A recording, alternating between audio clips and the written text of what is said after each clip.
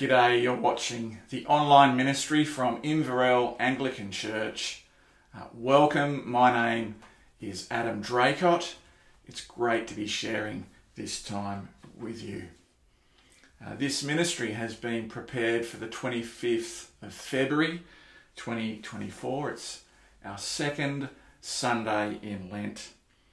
And our passage of scripture comes from Psalm 27. We pray with the psalmist. My heart says to the Lord, your face, Lord, do I seek. Do not hide your face from me. Do not turn your servant away in anger, for you have been my help. Well, the Lord is indeed our help, and we're going to have a time of praise, reflecting on that wonderful truth now.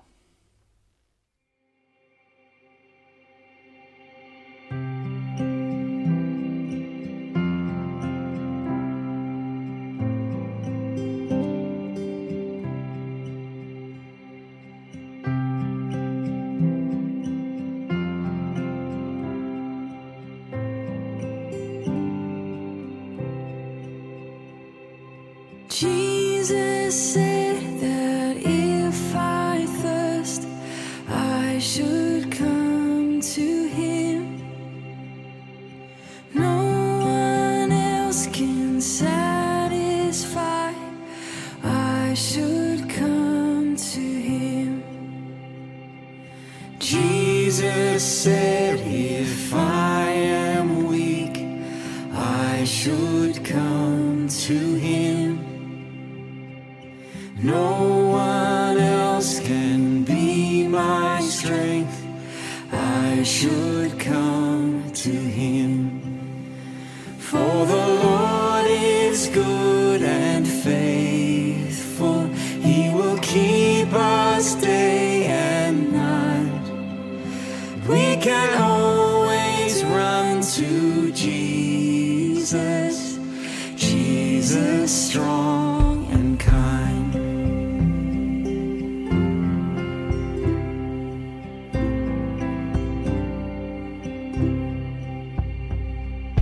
Jesus said that if I fear, I should come to him. No one else can be my shield. I should come to him. For the Lord is good and faithful.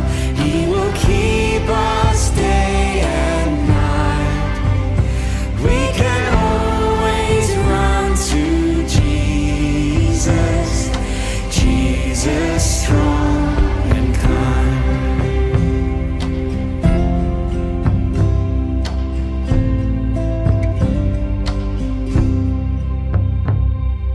Jesus said if I am lost, he will come to me.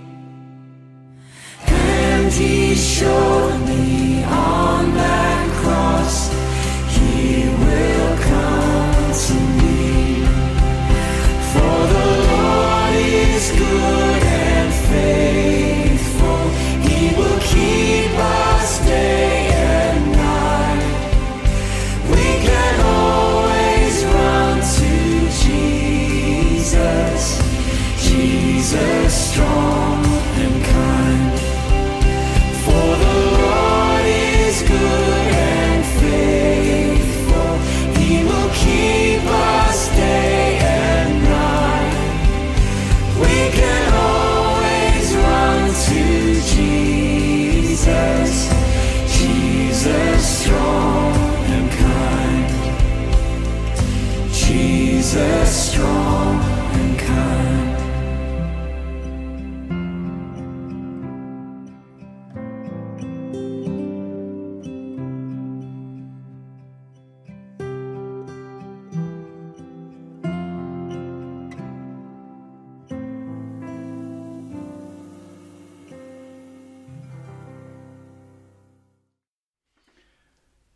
Let me pray.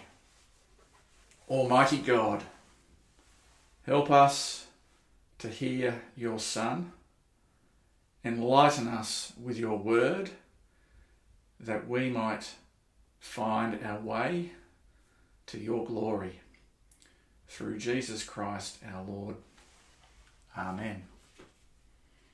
As we come to the ministry of God's word, our Bible readings today come from Hosea chapter 2, verses 16 to 20, Psalm 19, and if we're reading in church, our Bible reading would be Mark chapter 2, verses 18, right through to chapter 3, verse 6.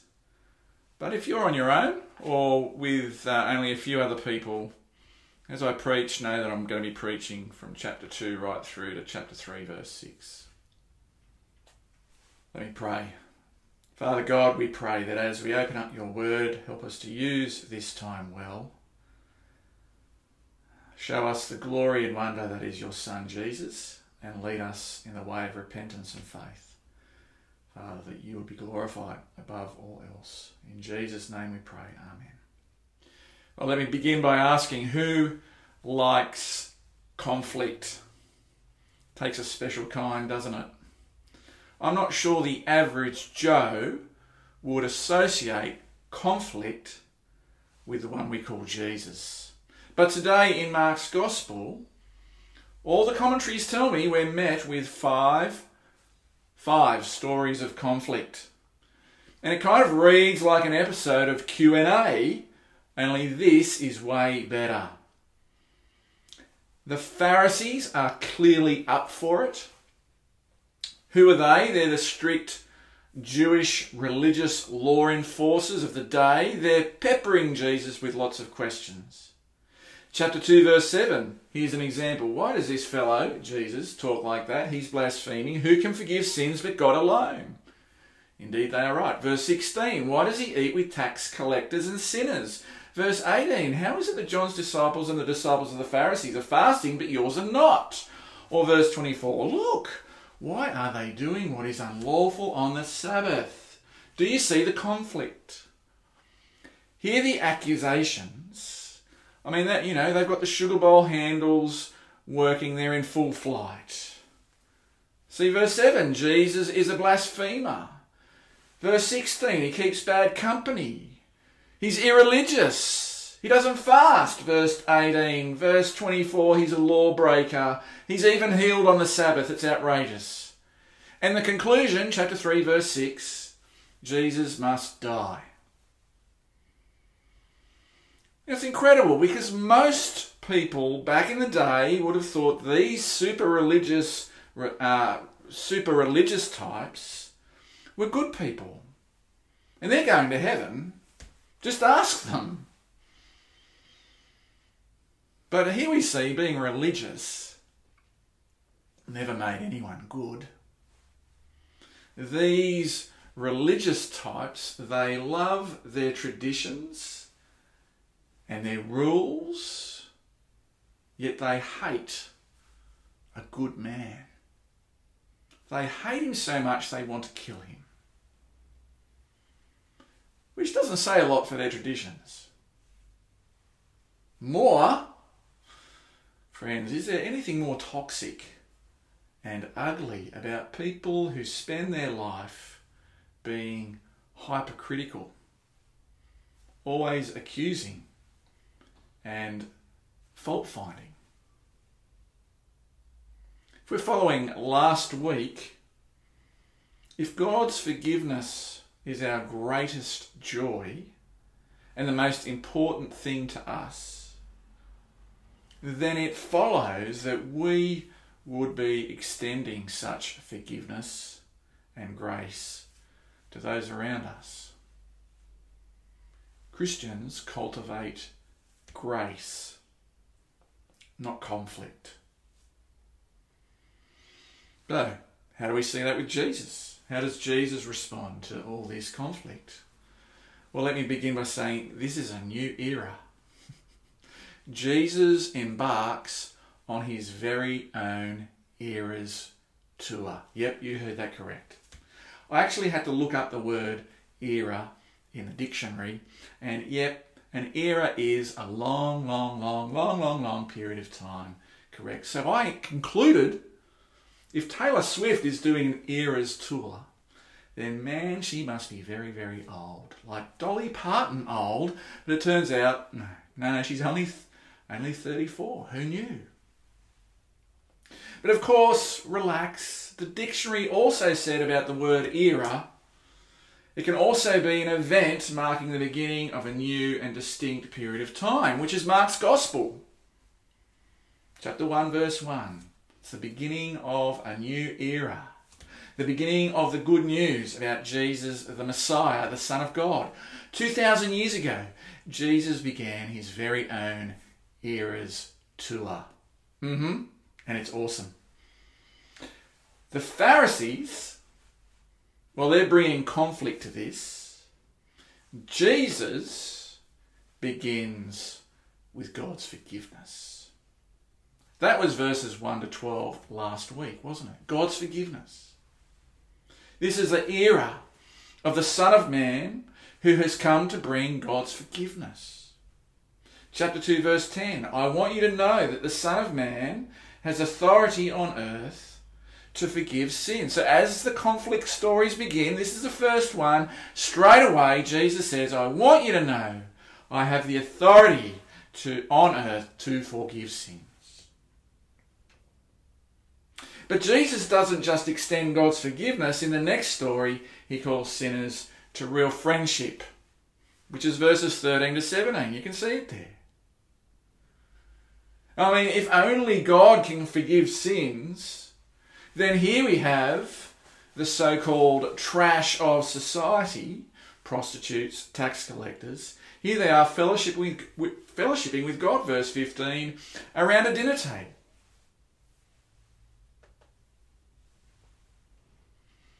See, I don't know about you, but so many of us struggle with a low sense of worthiness before God. Our guilt consumes us. But look at this picture here in verses 13 to 17. I mean, and even hear the words of Jesus in verse 14. Follow me. Hey, come with me, says Jesus. And so again, this is a new era. It's an era of forgiveness, where friendship with God is sure. But this Jesus doesn't just become friends with people. Do you know he's committed for the long haul? Which is what we see in the next story, verses 18 to 22. See, the legal beagles are at it again. They're into Jesus about fasting and rule keeping and all that. And Jesus' answer is easy. Look at verse 19. You want to come at me about fasting? I mean, how can the guests of the bridegroom fast while he is with them? They cannot, so long as they have him with them. Right? See, they cannot. Fasting, no, this is a new era. It's not fasting time, it's wedding cake time, it's feasting time. Because the bridegroom is here. Weddings are a time of joy. Best clothes, gifts, the celebrations, the ceremony.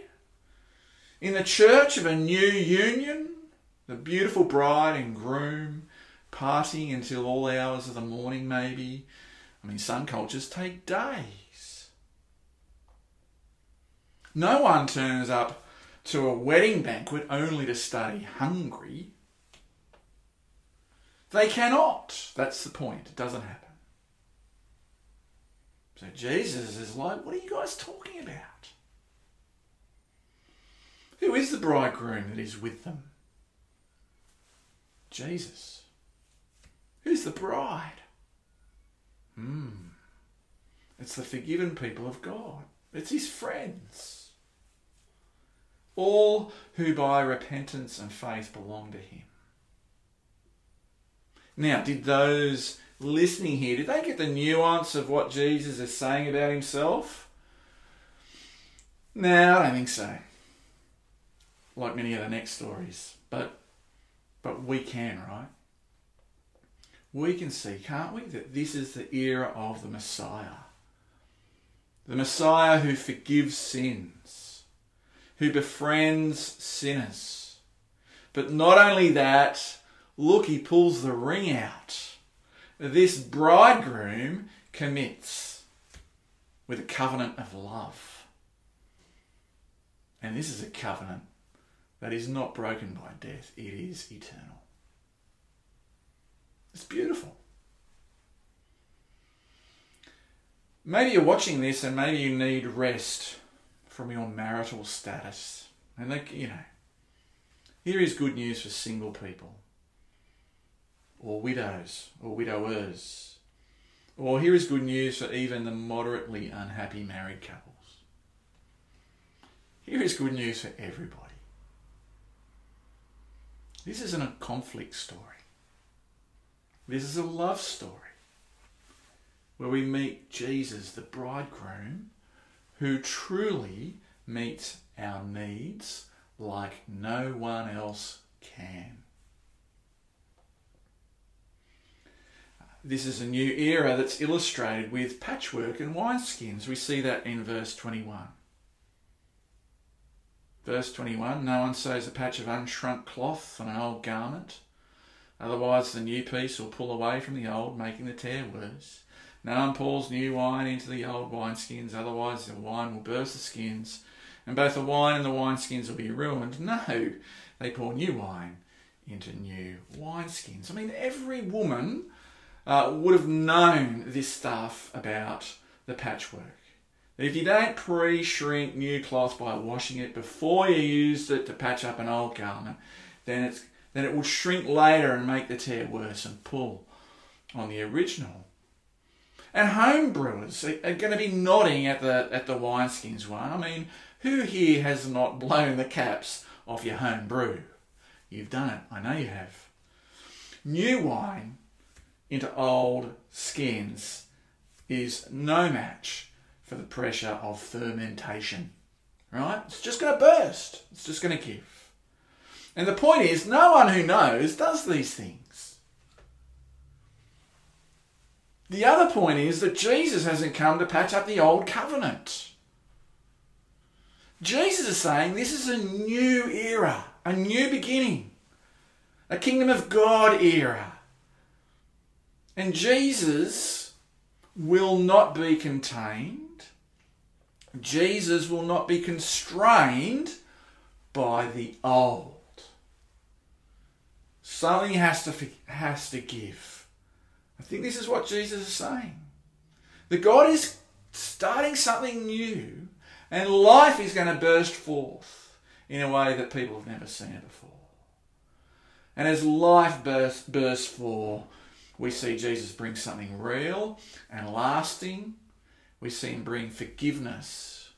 We see him bring true friendship with God. And we see him as the bridegroom committed with an eternal covenant of love, which we glimpse in verse 20. Did you see verse 20? Maybe you're annoyed because I skipped it, but let me explain. We'll come to verse 20 in a second. In June 2022, a couple were honeymooning on Hamilton Island. Maybe you know this story. It's really sad. And there are so many golf buggies on Hamilton Island. And here they are travelling by golf buggy. That's what everybody does. And they go for a U-turn, and the buggy rolls, and the bride dies at the scene. It's tragic. Only days prior, joy, celebration. Now there is sorrow and a mourning and a funeral to plan. This is devastating. Truly awful. And particularly devastating when it involves newlyweds, because you feel like their whole future has been taken from them. But now look at the drama of verse 20. The time will come when the bridegroom will be taken from them and on that day they will fast. See, what Jesus is saying is he doesn't forecast a tragic accident. He looks forward to a day, he sees a day in the future when the bridegroom will be taken. And that is shocking. One moment it's wedding cake, joy. Next moment, violence. The groom is abducted. He's taken. And Jesus goes on to say that when this happens, when he has been taken away, then it will be an appropriate time to mourn and to fast. Joy will be replaced with sorrow. And we know, surely then, that here in Mark's Gospel, this is the first hint of the suffering and death of Jesus. We know Jesus speaks of the cross. We know Good Friday is sombre for a reason. And so we also know that Jesus goes willingly. Verse 20 tells us that. He goes willingly. The cross is a scene of conflict for sure, as humanity does their absolute worst. But God meets our conflict and our rebellion with what? With love. Romans 5 verse 8. God demonstrates his love for us in this. Whilst we were sinners, Christ died for us. Ephesians 5:25 to 26 says that Christ gave himself up for you to make you holy, washing you clean with the word, now presented radiant, without stain or wrinkle or any other blemish, but holy and blameless. And so we look to the cross and we know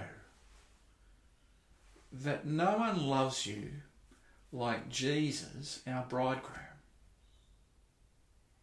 And he will go to the cross willingly so that your future will not be robbed and taken from you.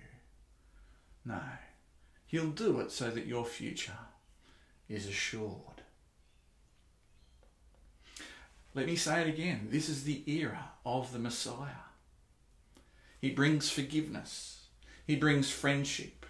He brings a covenant of love that is eternal. And he brings a rest that is forever. This is the last section. Hooly dooly, the Sabbath is on view. Get ready for this. Sabbath is a massive deal in Judaism. You work 6 days, you keep the 7th for the Lord, and you keep it holy because it belongs to the Lord. It's his. Which means, friends, that the weekend is God's good provision, new beauty. And it's a provision because our physical bodies need rest. Yes, that's true. But also because we need to remember to stop and remember our rest is ultimately in the Lord. But let's be plain. If you read the passage, plucking a few ears of grain was not illegal. Deuteronomy 23:25, cross-reference it. Well, it's not illegal until the scribes and the Pharisees came along and reworked the law, and they came up with 39 different categories of work and overloaded people with regulations. Look at verse 24. The Pharisees said to him, "Look, why are they doing what is unlawful on the Sabbath?" "Oh, yeah, only according to you, it's unlawful." And so then Jesus goes on to make this point with a Bible story, verse 25.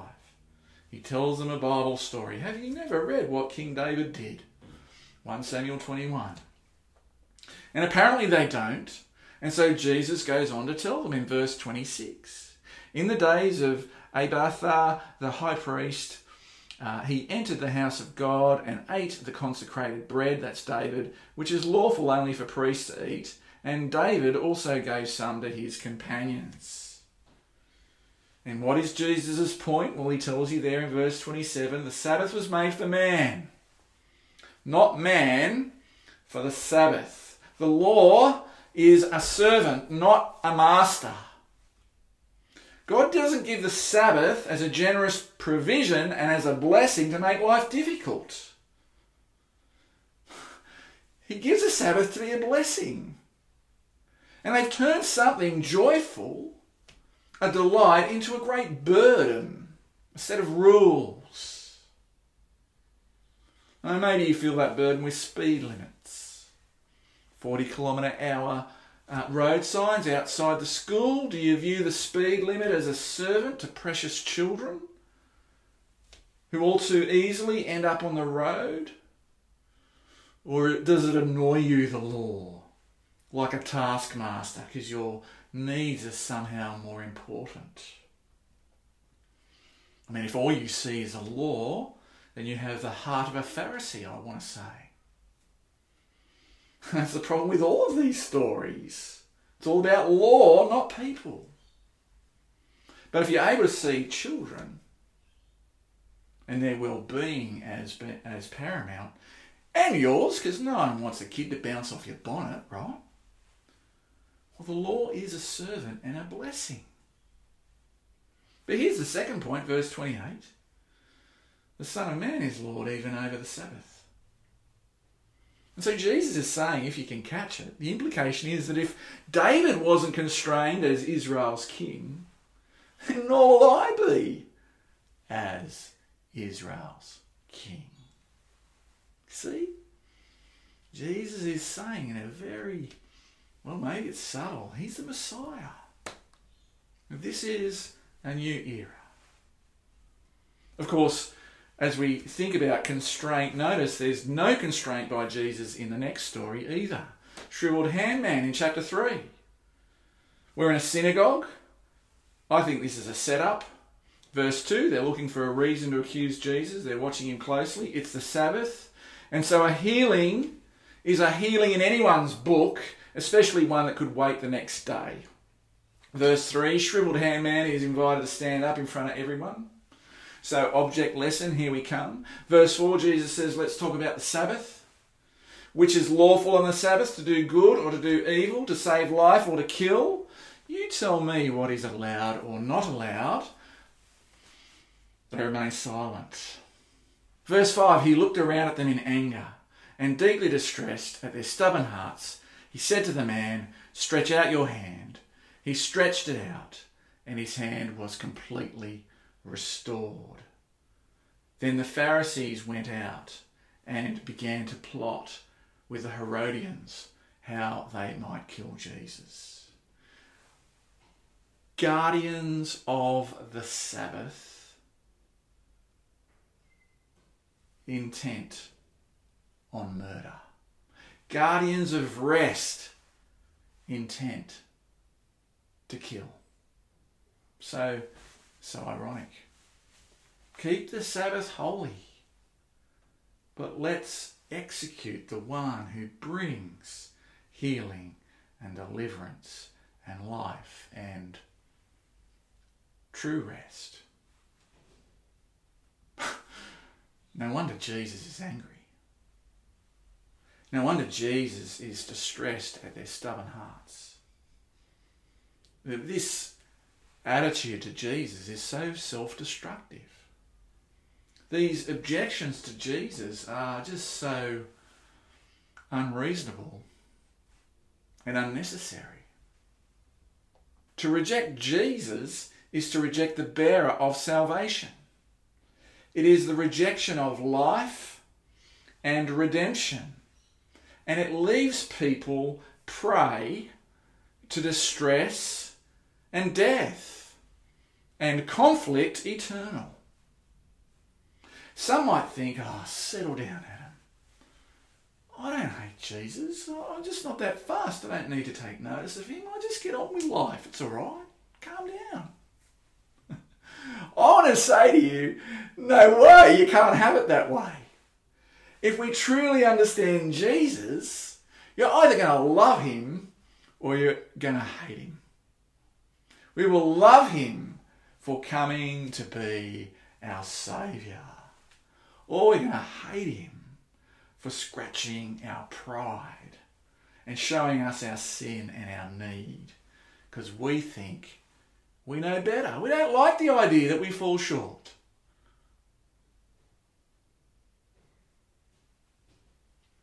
Five conflict stories. In the face of conflict, hear the call of Jesus. Follow me, verse 14. See that Jesus brings in this new era of rest. The paralytic who is forgiven and walks, he gets rest. The outcast sinners get friendship. Come with me. They get rest. Those overloaded by Sabbath regulations, rest. Shriveled hand man, rest. Not conflict. But Jesus brings relief and rest. Good Friday looms. The worst of conflicts. It will bring true rest. Rest from our sins, our guilt and our shame. Rest from our lack of friendship with God. Rest from all of these laws that just make us restless. And Jesus will die. And Jesus will be raised Lord of all. Eternal rest is his to give. It's no one else's. It's not mine to give, and it's not yours to give. It all belongs to Jesus. So turn to Christ and live and find eternal rest in him. Jesus says, come to me, all who are weary. Are you weary of the conflict? All who are weary and heavy laden, and I will give you rest. Brothers and sisters, come to Jesus and find eternal rest in him. Amen.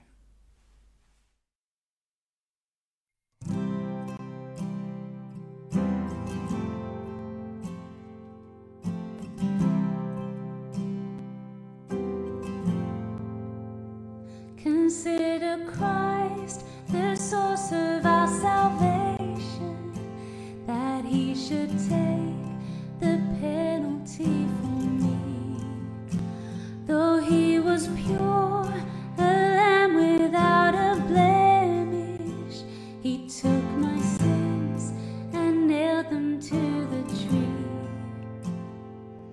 My Lord and God, you are so rich in mercy. Mere words alone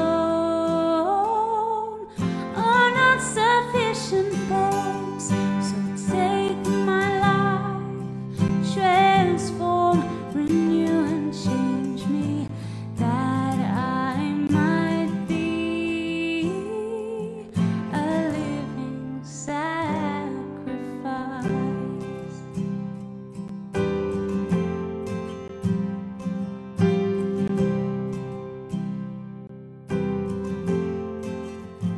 Consider Christ, that he should trust his Father.